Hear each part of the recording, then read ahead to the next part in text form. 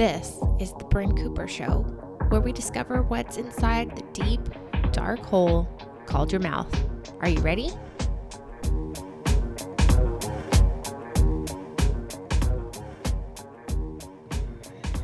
Welcome to another episode of People's Choice, where I answer a question that's been asked by at least one patient and most of the time several patients. Today we're going to be continuing this series on the Everlane of orthodontics and transparent pricing. There's another aspect of financing that gets discussed in many exams, and that is third-party financing. This is where the patient does not pay the doctor directly. There's another contract or financial agreement with the third-party financing company. One of the most common is called Care Credit. There's also Lending Tree, dental loans, and many, many others. All you have to do is Google dental care financing options or medical care financing, and you can peruse all of the different options and see if you pre-qualify before you even go in for an exam. Each of these third-party financing companies have a list of providers that will take their financing in lieu of paying the doctor directly. So if you get pre-approved with one and you're having an issue finding one of these companies that will accept you, then you can look at their list of providers, and it's almost like being limited by your number of providers like an insurance company, except there's no negotiated fee rate, there's no negotiated lifetime maximum. It's just a matter of how you get the treatment paid for in full, whatever that doctor says it will cost. Now, there are interest-free options and there are low APR options with most of these companies. And there are several scenarios of what's actually happening here. The first is with an interest-free option. Your doctor is actually paying the interest for the interest-free promotional period for you. The perk for the dentist or the doctor is that they get their money up front, less that interest fee. The interest fee can range anywhere from as low as 7% is the lowest I've seen, all the way up to 27%, depending on the length of the promotional period, your credits, and which third-party financing company is making the loan. Now, what happens if you don't pay the loan off in the interest-free promotional period? What happens is that a high interest rate, which is disclosed at the beginning, is charged to the entire balance, the beginning balance. And there are some companies that will only charge on the remaining, but the majority of them charge on the starting balance because there was no minimum payment throughout that promotional period.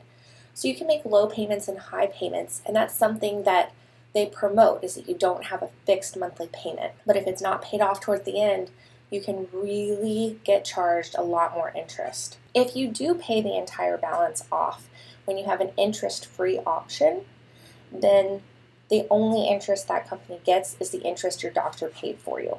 All right, now let's discuss the low APR options.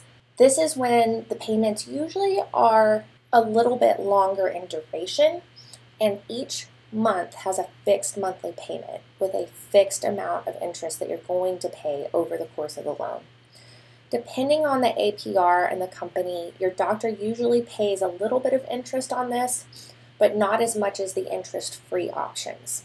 Also, if you don't make each monthly payment in full, they start charging the higher interest rate right away on that balance that's left over each month. So this is for someone who knows that they can make a monthly payment if it's lower, and they don't want to have flexibility in paying some months low and some months high. And if you know yourself that you're not going to make up the difference if you have one low month, then this is probably the better option to keep you on track. So it sounds like the winner here is the third-party financing company. And why would you choose to use this? The doctor loses a portion of the fee to pay the interest. The patient is paying interest unless they have a promotional period. But the big advantage for both parties, both the patient and the doctor, is that it divorces the patient care from the financing.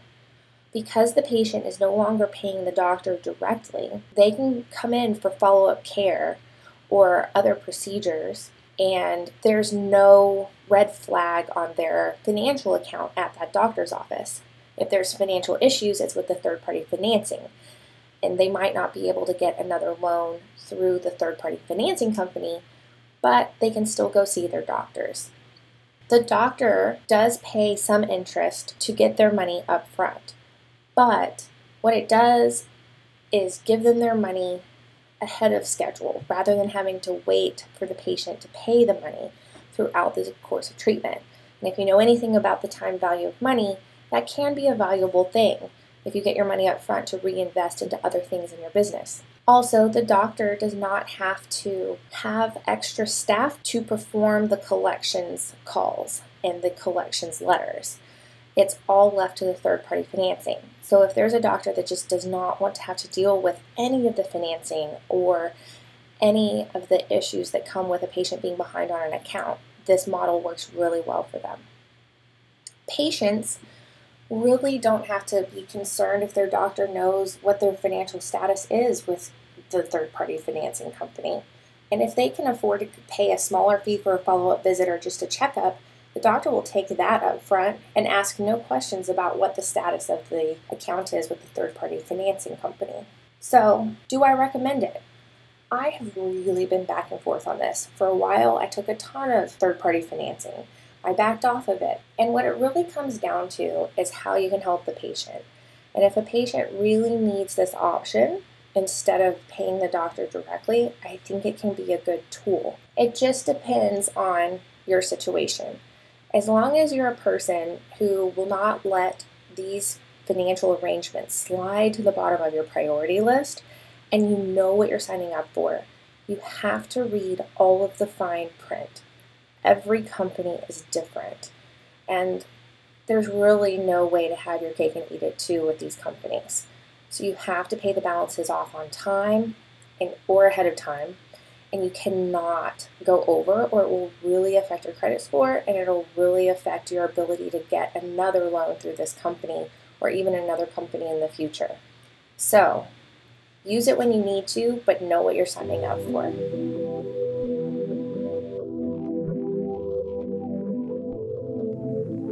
Thanks for tuning into this show.